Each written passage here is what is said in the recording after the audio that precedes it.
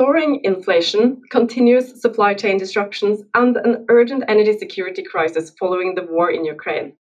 And in the midst of all of this, are shipping emissions still a priority for industry stakeholders?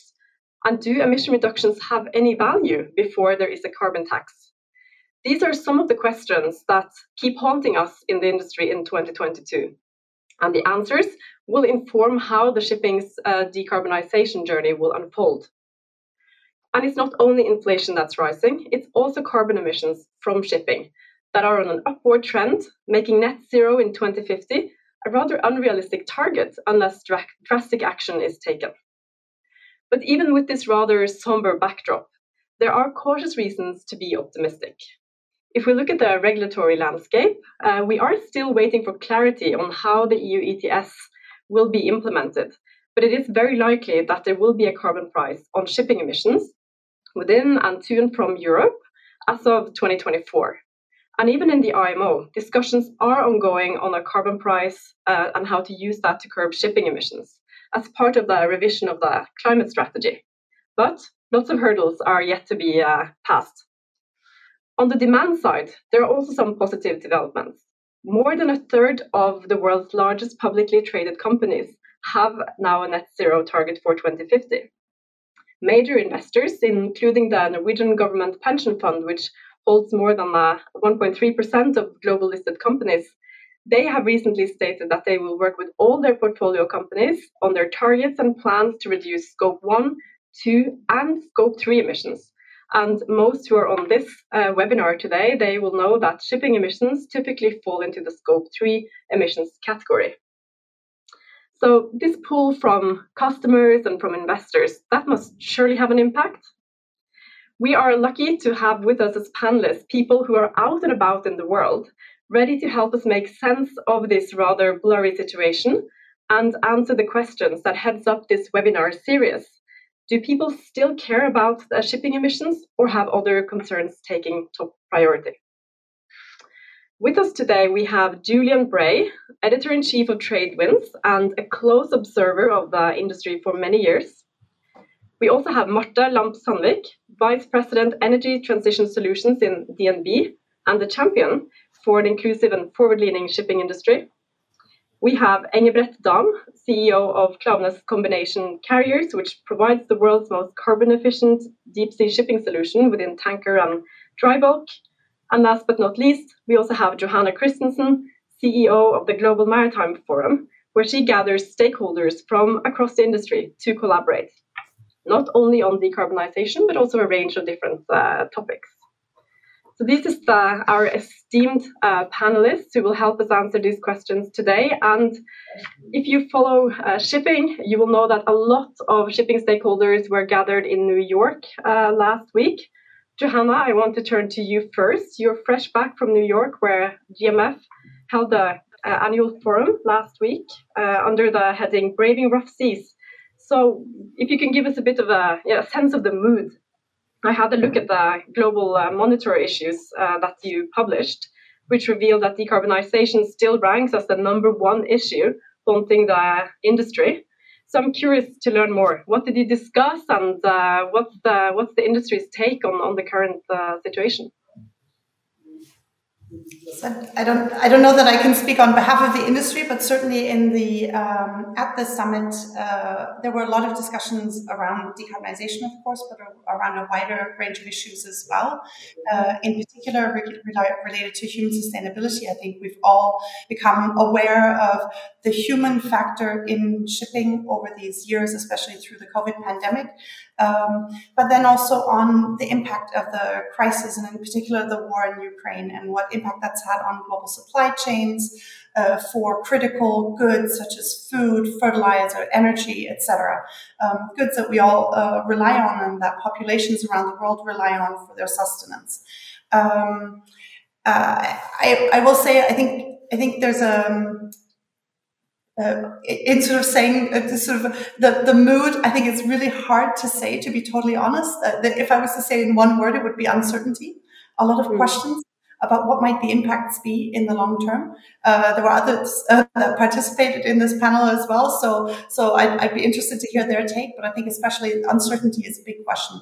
And one of the things that I found was quite interesting was that especially related to the decarbonization of shipping and tackling shipping's greenhouse gas emissions is that there were sort of two prevailing narratives. So one is that the crisis is going to slow down efforts. It's going to make it more difficult to transition to a zero emission future. And the other narrative is like, no, actually, it's going to speed things up because it's going to speed up the development of the green fuels that are going to be needed across a range of industrial sectors, but also for shipping. So much more attention on this transition away from fossil fuels, because we've seen the impact on the reliance on fossil fuels after Russia's invasion of Ukraine. So there's these two narratives, if you will. I think I heard at the summit that let's do this.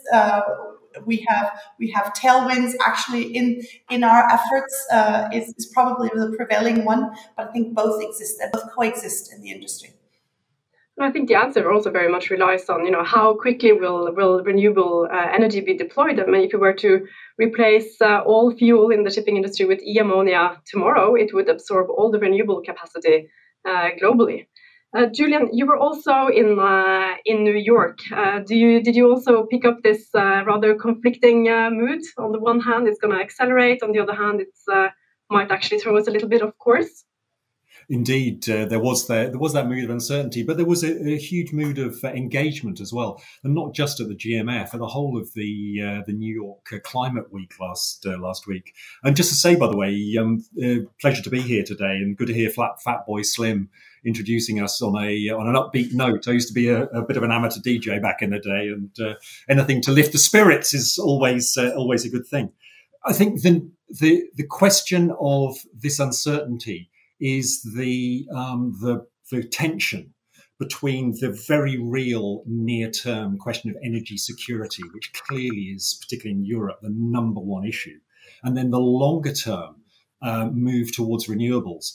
And it was very interesting listening to the speech of the UN Secretary General, Antonio Guterres, on the Monday. While Johannah's organization had the title "Braving Rough Seas," he really doubled down on that and stressed how chaotic and crisis-ridden the world was right now. However, there is this element of hope that the strain that's being shown now, particularly in Europe and particularly in the with transitional fuels, is accelerating.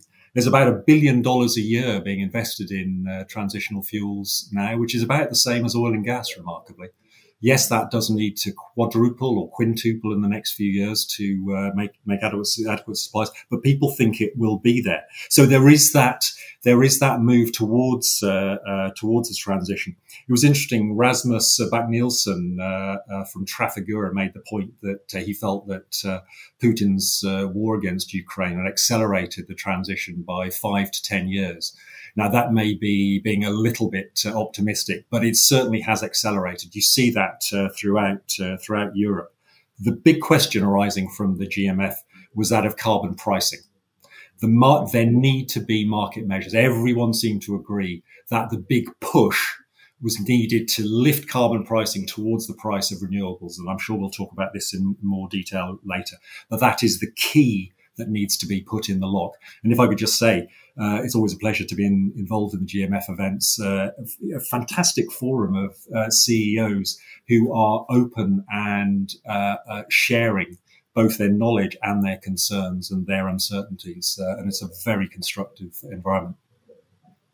That's a really nice summary there, Julian. And I just want to remind the audience that you can ask questions to our panelists in the chat. We'll try to pick up as many questions as possible. So use the occasion.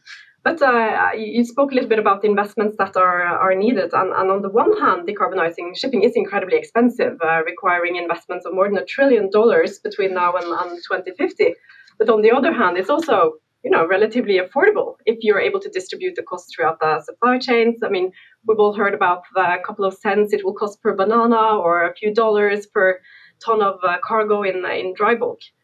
I want to turn to you, Engebret, because you frequently meet with your customers, being leading industrial and oil companies.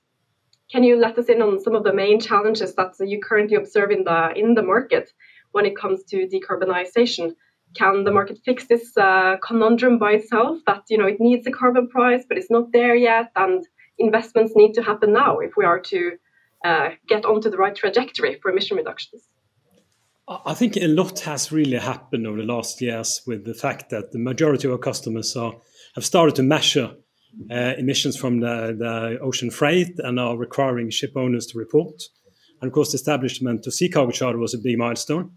But the big challenge is really how to take it from there, how to develop a strategy for these big shipping customers that will effectively reduce emissions of the ocean freight and will prepare them for the introduction of hopefully global carbon taxes ahead in time. And we see a big difference there. There are the front runners that are willing to take specific actions, to have the focus. They are willing to experiment. They're willing to put money on the table.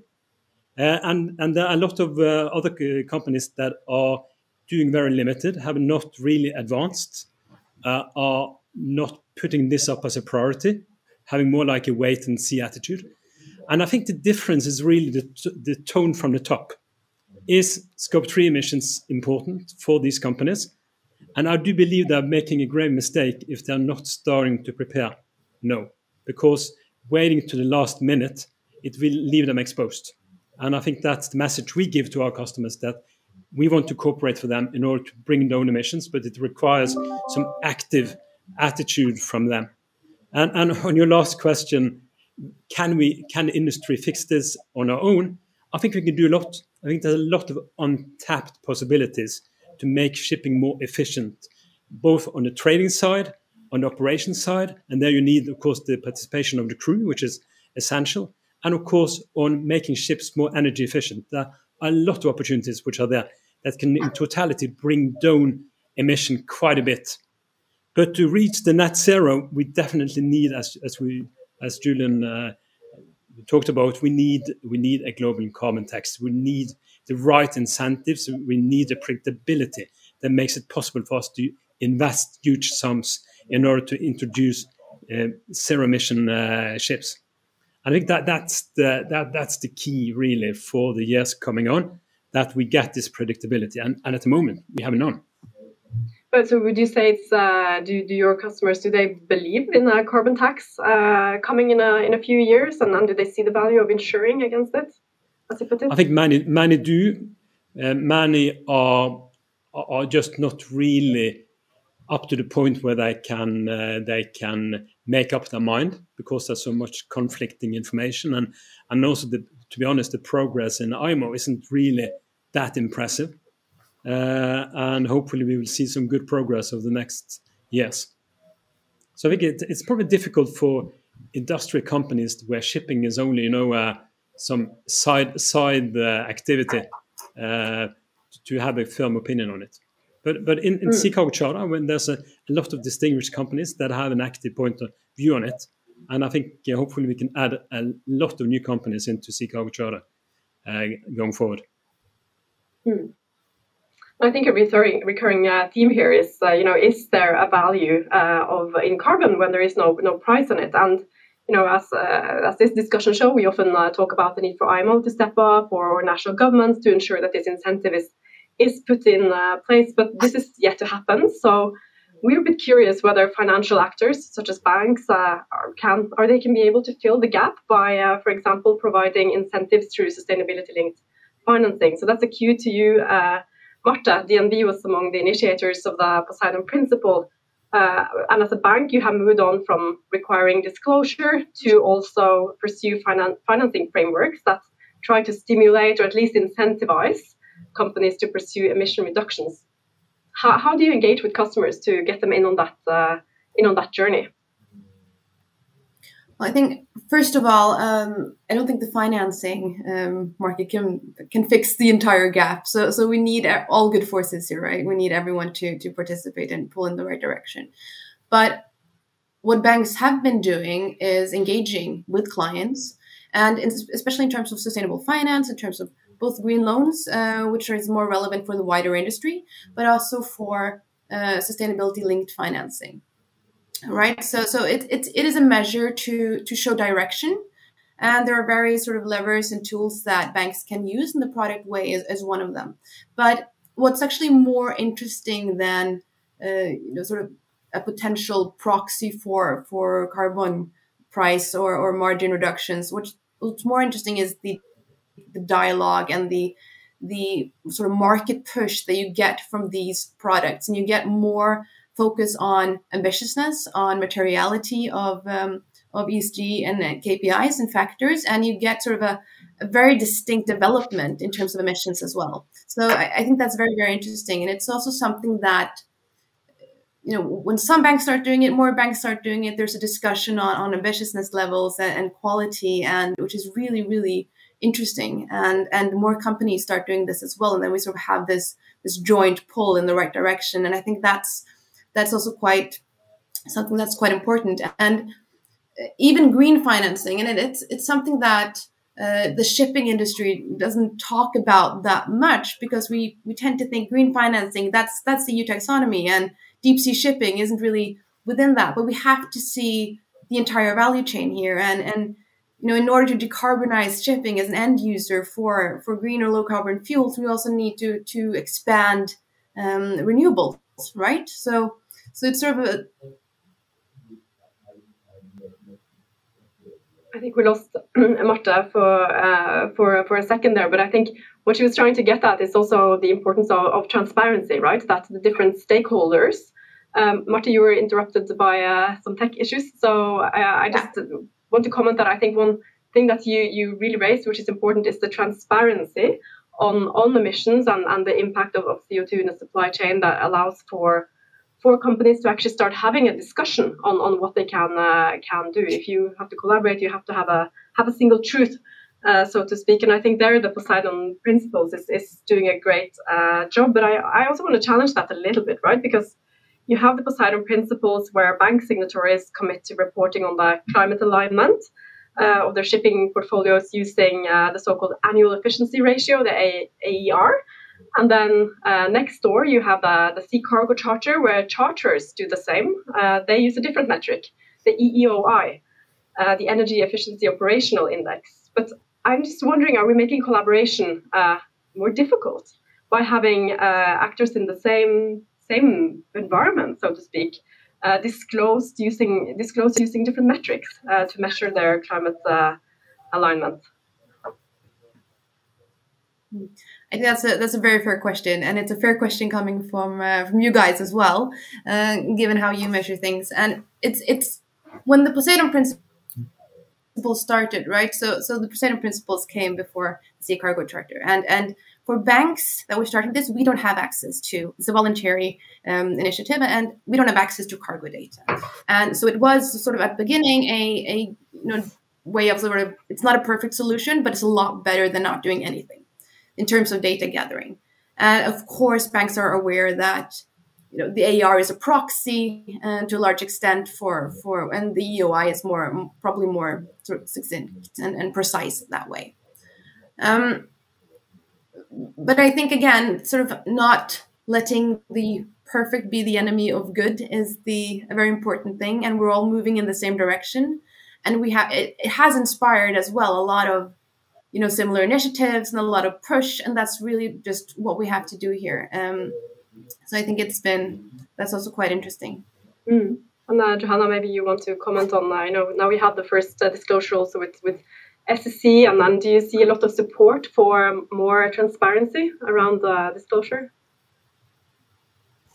Yeah, absolutely. And I think that just to Engebret's point is the the number of signatories is growing continuously. I think in terms of the choice of data and the choice of, or metric rather, it is just a factor of availability of data. And I think if the banks had full access to cargo data, they would incorporate that as well, just in terms of just the quality of the metric is a better one. But I also think at the same time, it's, most of the underlying data is the same. So from that point of view, the alignment is actually not that difficult, to be totally frank. I think what it points to more generally is that to the extent that more and more information can be publicly available, not only for investors, for other stakeholders to be able to make better decisions, that's the underlying goal of the different initiatives in any case. So the more information can be available, the more can be made publicly available, and so that we can have more transparency throughout the full value chain, that will allow for much better decision making, no matter who the stakeholder. And if I can just add to that. Yeah. Sorry. Marthe, go for it. No, just to add to that quickly. Yes, Poseidon.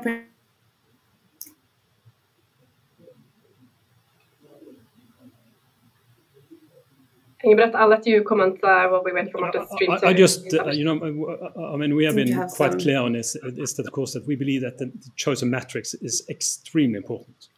Because what we are seeing is that the IMO is using metrics that are giving the wrong incentives to the industry. And that is serious, especially, you can live with it now with the short-term measures, the minimum requirements that we will fulfill for sure. But the problem is that in the next step, if you get the global carbon tax, and that's based on a matrix that is totally wrong and gives the wrong incentives to the industry, then you are really going the wrong way.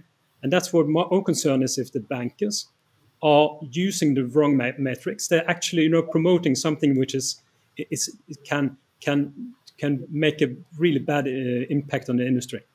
So that's why I think joining up on a unified matrix has a value to show to politicians that you need. This is we should use.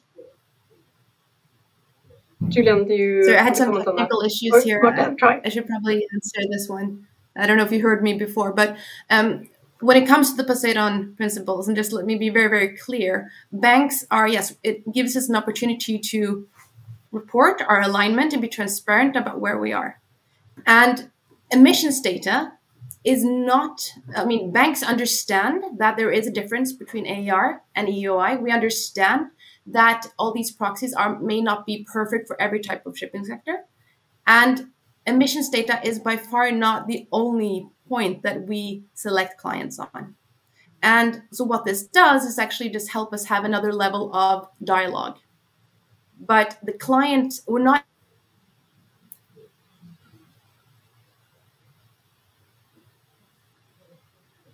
I think this is anyway not going to be a technical discussions around how a metric should be established, but I think that the debate is anyway quite symptomatical of how difficult the whole decarbonization discussion is, because it does mean different things to different segments, for example. But Julian, you've been observing the shipping industry through many ups and downs throughout the years.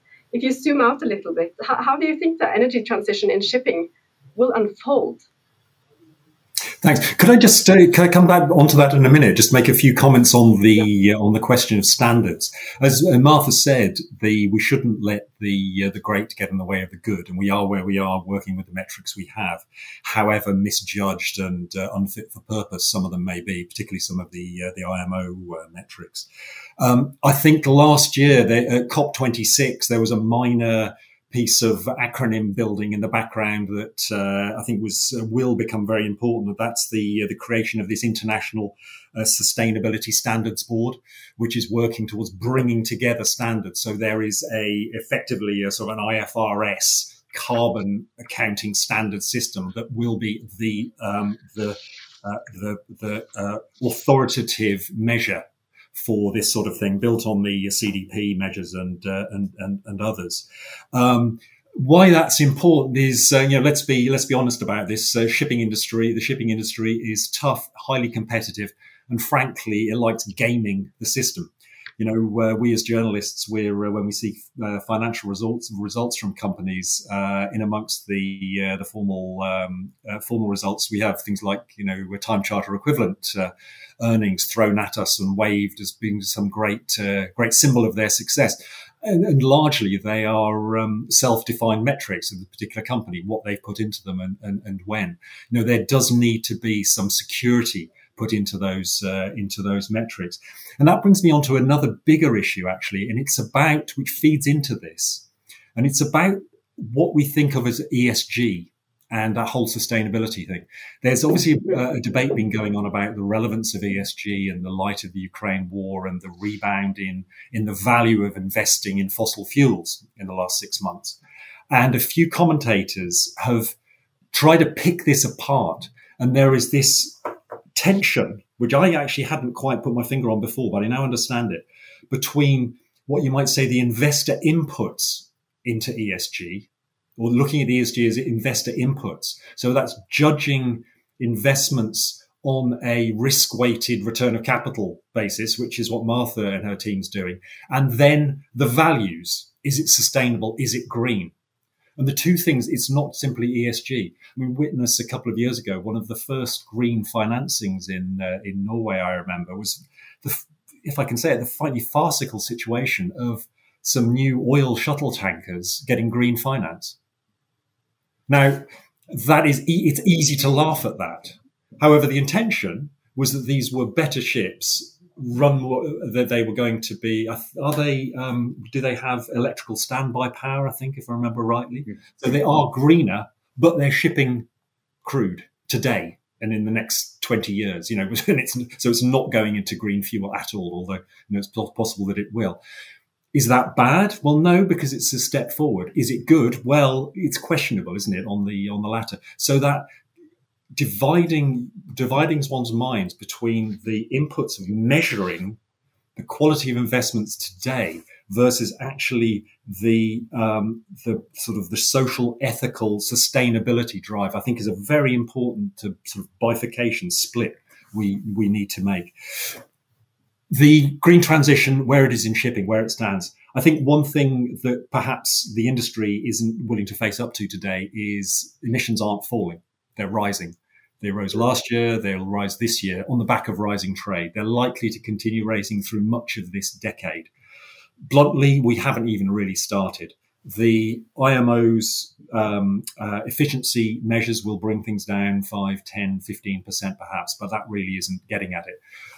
Where it comes into its own is the 2030s. The 2030s needs to be the big bang, where we move from perhaps a 25% reduction from 2008 to 90%.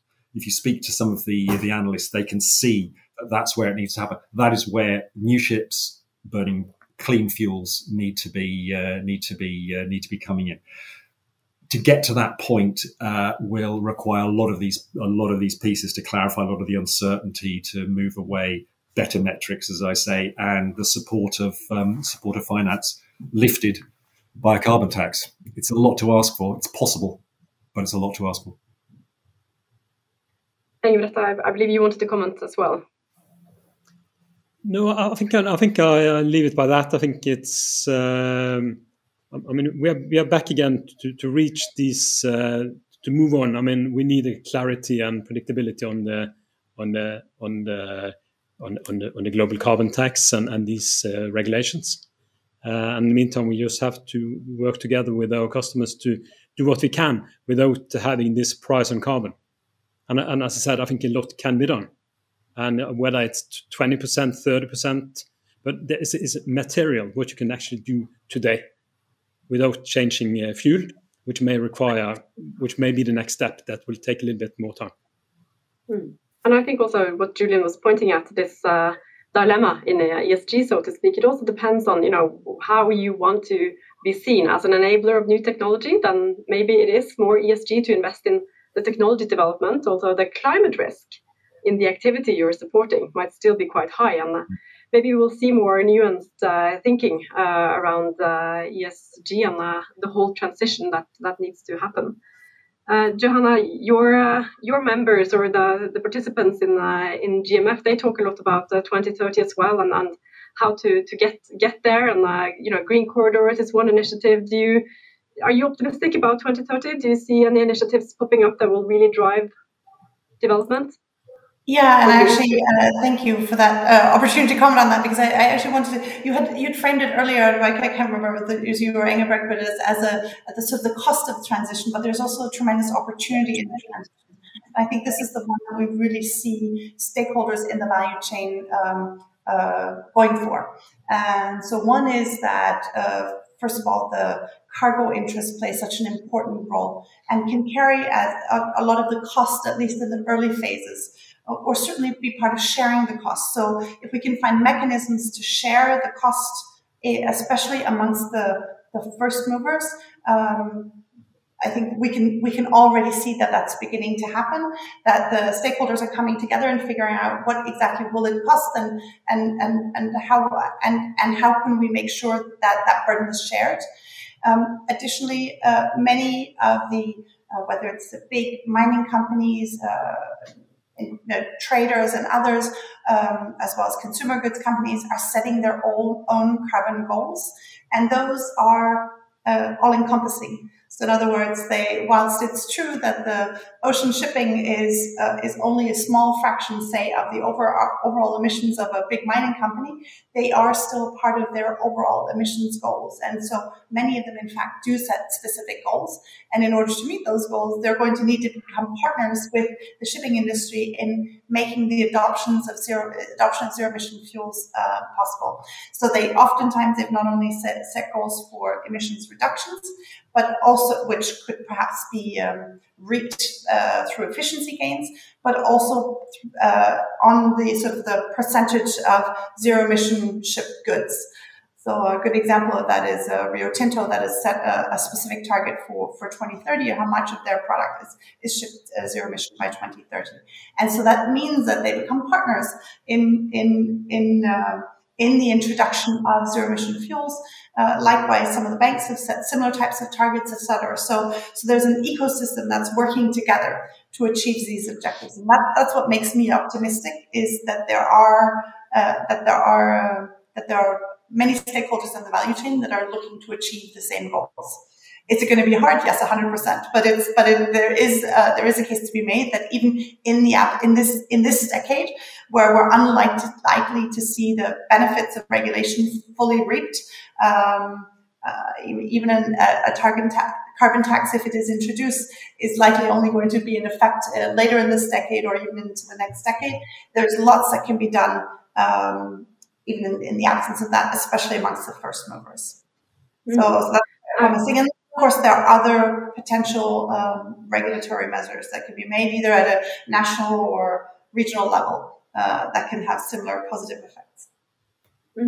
We have a few questions now from the audience, but I have one final question for Marthe before we move on to that, because a lot of the initiatives, right, that we see now are spearheaded by very large companies, both on the cargo side, but also on the ship owner side.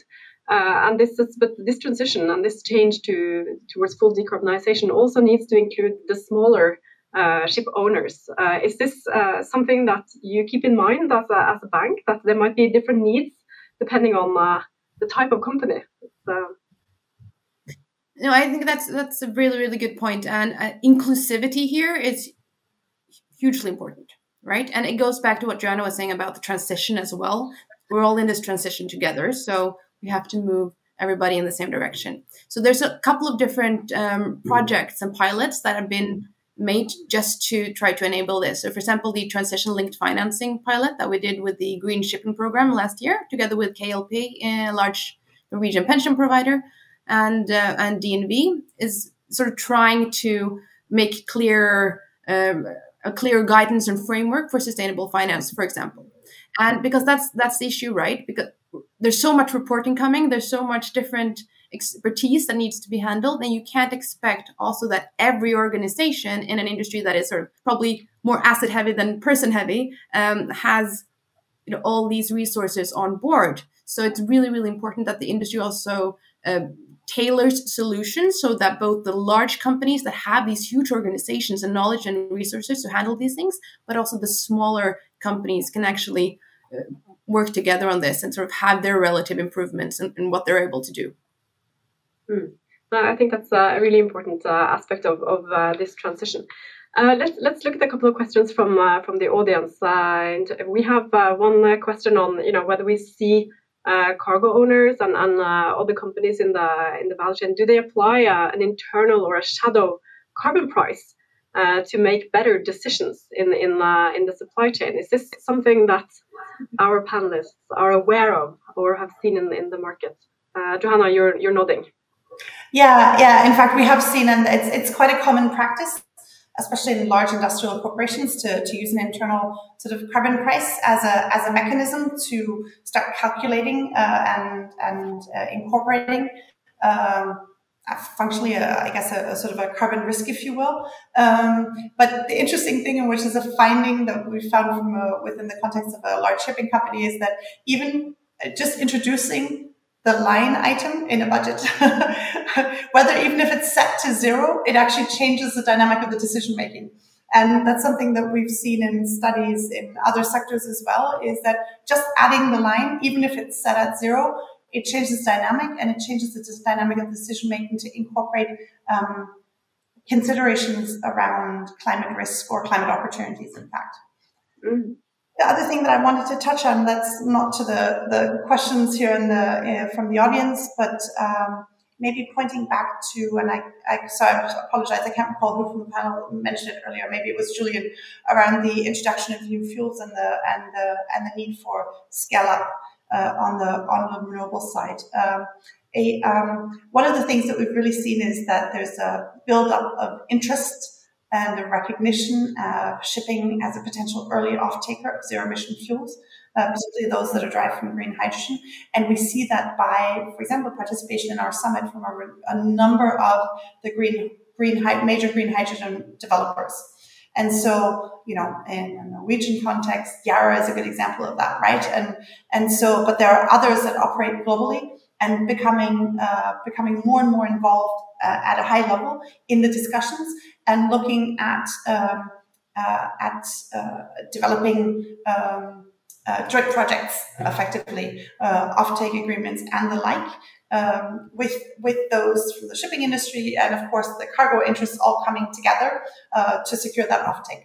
So I think that's one of the really interesting developments, is that there is this kind of a new stakeholder coming to the table who has a business interest and who sees that and is engaging actively in the discussions and looking at how can we make this work so that we can make this scale up of renewable energies and the production of the renewables-based fuels actually happen at the scale that we need them when we get there. So when we get into the sort of the late 20s and early 30s, the quantities of renewable energy in the system is going to be much greater, or the need is much greater than what we have today. And so, but we need to lay the groundwork for that to happen now. Like, if we wait, it's going to be too long. The development of these projects, the timeline is 5-7 years. So if we want to make sure that we have the available fuels at that time, we need to be working on it today and making commitments today. Julian, you had a comment. Yeah, thanks. It was just on the carbon price, actually. It's quite interesting. Obviously, there are carbon prices now in California, in Australia, New Zealand, South Korea, even China, although it's only about $7 a ton. There are carbon trading schemes. But the big one is obviously Europe, and the Commission has said, as part of the Fit for 55, shipping, maritime will be included in that. Also, some of the details are still being wrangled over, such as the size of ships. But what's interesting there, in the short term now, is the way that the price of carbon has collapsed over the last couple of months. Because of the impact of the Ukraine war, the Commission's been opening up carbon credits they've been pushing carbon credits on the market. The price has been going down because they want to turn on some of the old fossil fuel power stations, particularly. So, those things can play out. But the price, it was sort of thick end of 100 euros a ton. It's now down to mid 60s.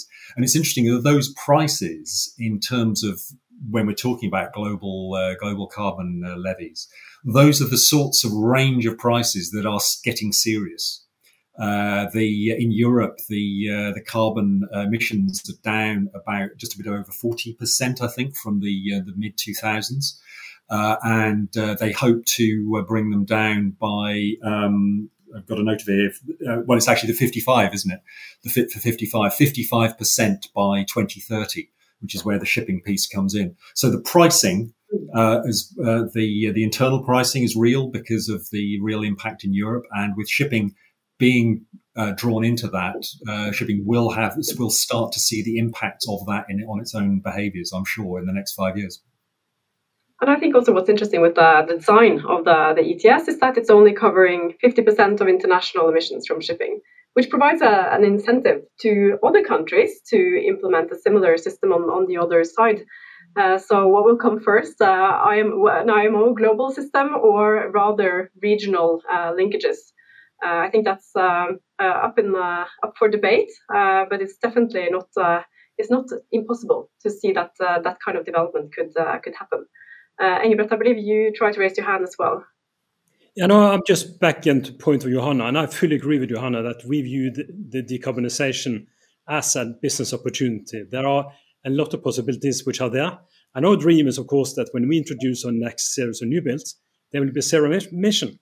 And we had hoped that, some sort of a contribution from customers, from, public finance, from port authorities, reducing port costs, and our own risk willingness would be enough to make it happen. But we also have to be frank that it's a huge challenge today for ship owners when you have to maybe increase the new building cost by 20-25%. The fuel that you're going to burn is maybe 3 times as high, and there are no predictability on carbon taxes.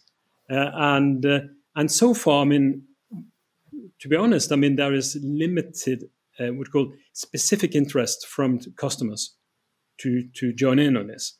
We believe it will come, but at least it's. I just wanted to be open on it that this is a challenge. It's big money for ship owners. Maersk can do it. They are half of a big percentage of BNP of Denmark. But for medium-sized ship owners, that's a challenge. How do you, because it involves a lot of risk, but a lot of opportunities as well. So we are continuing to working on it, and we believe it's important to be in the forefront.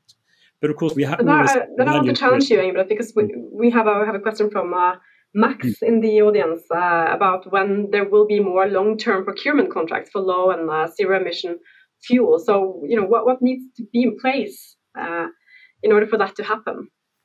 Of course, it is definitely, which has some of the other panelists have touched into, it's a bit chicken and egg, really. Because without the specific, willingness to procure and to contract, people like Yara may not build and expand the facilities. But at the same time, there are no what we call introduction offer with these people when it comes to low, like green ammonia.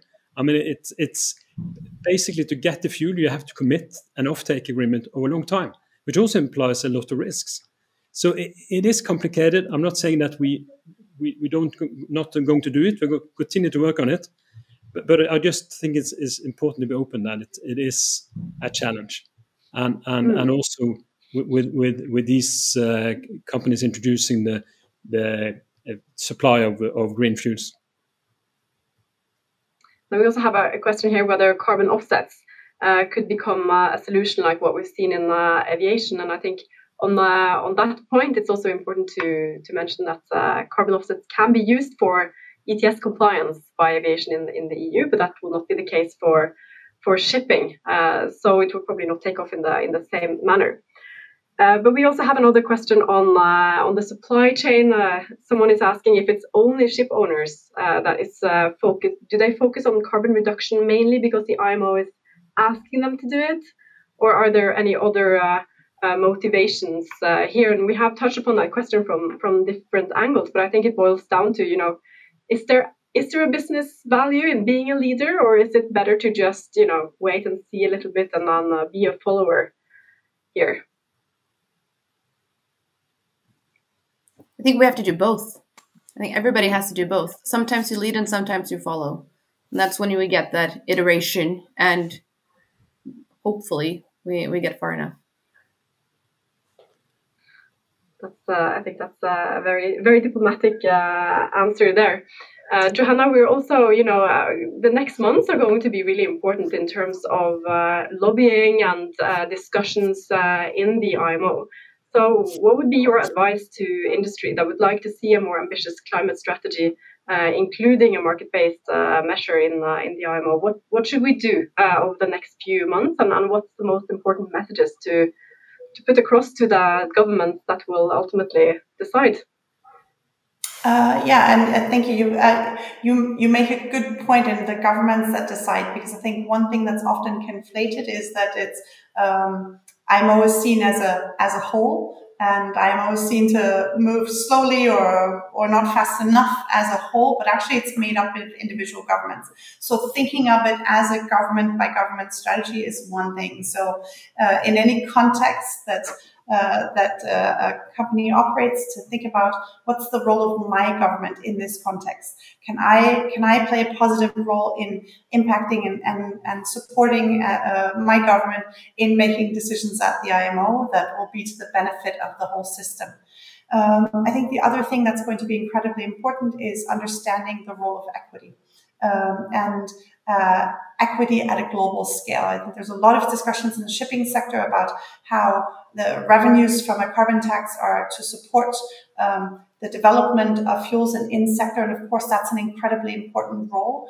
But I think one thing that became really clear in the discussions at the annual summit that we just had and over the past year in the context of the Getting to Zero coalition is, especially those that are working in the policy sphere, is how important equity and the use of funds outside of shipping will play. Because after all, there are many developing and low and middle income countries at the IMO who are concerned, and rightfully concerned, about the potential impact of a higher cost of trade on their economies, especially economies that are very dependent on maritime trade, one way or another, either because they're exporting commodities or importing or highly import depending. So there are a lot of trade dependent economies that are concerns about the potential impacts on their economies. And so we need to think about how are they compensated. And then in addition to that, there are a lot of climate vulnerable countries that for whom, again, there needs to be a benefit. And so having a good, mature conversation within the sector and in collaboration with government stakeholders about the role of support for an equitable transition is going to be key to making anything happen at the IMO. So that's perhaps one thing that I would leave with. But Julian, I wanted to raise you. Julian, you had your hand up before, and if you still wanted to comment. Ingrid, after you, if you're just going to make a comment. No, please. Just on the, just going back a couple of steps to the carbon offsetting, I thought it was very interesting that earlier this week, EasyJet, the low-cost airline, abandoned their carbon offsetting scheme, and they were one of the leaders because they said it's just not fit for purpose. It doesn't deliver. They are going to aim for zero carbon, and they won't get to zero carbon by 2050 for obvious reasons. But they believe effectively what they're saying is they're wasting money on offsets that they haven't got confidence in. And frankly, I think potentially, I won't overplay it, but potentially sort of quite a benchmark decision there.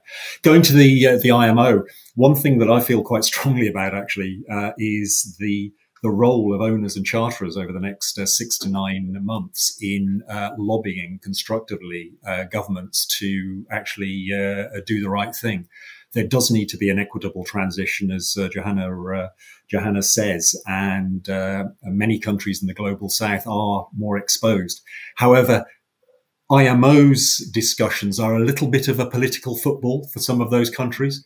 Some of the Latin American countries, Saudi Arabia, some of the African countries, they want the developed world to pay up some of the money that was promised 10 or 15 years ago. I think it was 10 years ago, wasn't it? And we are simply sitting on it. I say we. The North is simply sitting on its hands at the moment and hasn't got its checkbook out. We need to do that. And there, if you saw that, then perhaps some things in the specific sectors may loosen up. Where I say owners and charterers and operators can do something, it's, if I may be blunt, part of, if we accept that IMO does suffer from corporate capture, to a lesser or greater extent. The industry does have a very big voice with national governments. The problem is, historically, that's been something of a lowest common denominator game. The national ship owners associations have lobbied their governments on behalf of all their ship owners. The global ship owners associations have then collectively lobbied, and the bar has gone down to a lowest common denominator. What I would say to people listening here, probably, and the coalition of the willing, you need to go to your commercial partners, the flag states that you are using directly, and say to them, we will be benchmarking you against others to see what your performance is in terms of your appetite for higher standards for driving the energy transition. There's a real power in the agency of the commercial world. Historically, I would personally argue that hasn't been used constructively often. This is an opportunity, ironically, to use that in a highly constructive way. Am I confident that certainly the next 6 months, the June MEPC meeting will make a landmark move? Speaking to a few people over the last week, those people involved and fairly straight people, they are very pessimistic. That was the signals I was getting, that people didn't think there would be any sort of breakthrough. Hopefully there won't be some pointless fudge that delays things, but pessimistic about a breakthrough. And perhaps not surprising with everything that's going on. Engebret, you are known for not being afraid to speak your mind on what's happening in the IMO. What would be your encouragement for decision makers? No, I agree with Julian that ship owners have to lobby their governments, and we are definitely doing that. And I think it's just that they have to. I mean, small countries like Norway, the EU, the US have to establish, some sort of a united front to move things on, because there is this factor of the southern countries and the total. What we call decarbonization, world economy, which it drags into a lot into the discussion on shipping emission. But I think it is really critical to that it's not only making the deal done so you can have it on your CV. It's actually making the right deal that actually will give results. And that was what we saw about the shorter measures. I believe that was partly a result of that the shipping industry itself was not united. They went for the lowest standard possible, and also that it may be that the governments were too keen to get things done rather than doing it right. So I think that's the lessons learned for the next stage, which will be even more important. And I'm optimistic that something will happen, but it's probably going to take longer time than any of us believe. And it's competing with a lot of the concerns at the moment. So time is almost up, but it's the moderator's privilege to ask a final question. So I want to do a round with the panel. Yes, no. Are shipping emissions still high enough on the agenda for decision makers in the run-up for the IMO meeting next year? Who wants to go first? Marthe? No, let me wade in. Yes, they still are high on the agenda, but today it's difficult for some people actually to take a physical investment decision because of the technology and fuel questions. Yeah. Marthe? No, I can only say that. And also back to what Johannah was saying at the beginning, we have a positive view, and I think we'll continue to see this sort of short-term volatility and a lot of complexity going forward, but this is a long game, right? So it's a long trend that we have to keep our eyes on the price, so to speak. Johannah? Yeah, I'd actually like to answer by quoting somebody from the summit just now, from the closing plenary, which it's a really nice quote that I liked. And that sort of, for me, also feels like it's kind of encapsulates a lot of the discussions, which was from Jeremy Nixon, the CEO of ONE. And he said, let's keep going. Let's double down our efforts. We've got storm clouds on the global economy. let's not get blown off course. Let's keep the discipline and show that shipping can do it. And I think for me, that really encapsulates the kind of the energy and the focus that we see in a large swath of the shipping industry. And that's, I'm here for that. so yeah. What makes me optimistic is, of course, that if you look back, we can be impatient, but a lot of things have happened over the last 3 years. And we are at an early phase. I mean, we are just seeing ourselves how much we learn by being active and trying. And I think that's the challenge I have to other ship owners and to customers, is that they actually have to start trying to work on it, be active, because this is some sort of craftsmanship. You don't learn it by doing. And I think that's, but I'm optimistic. This is going to be very exciting, and just keep on pushing.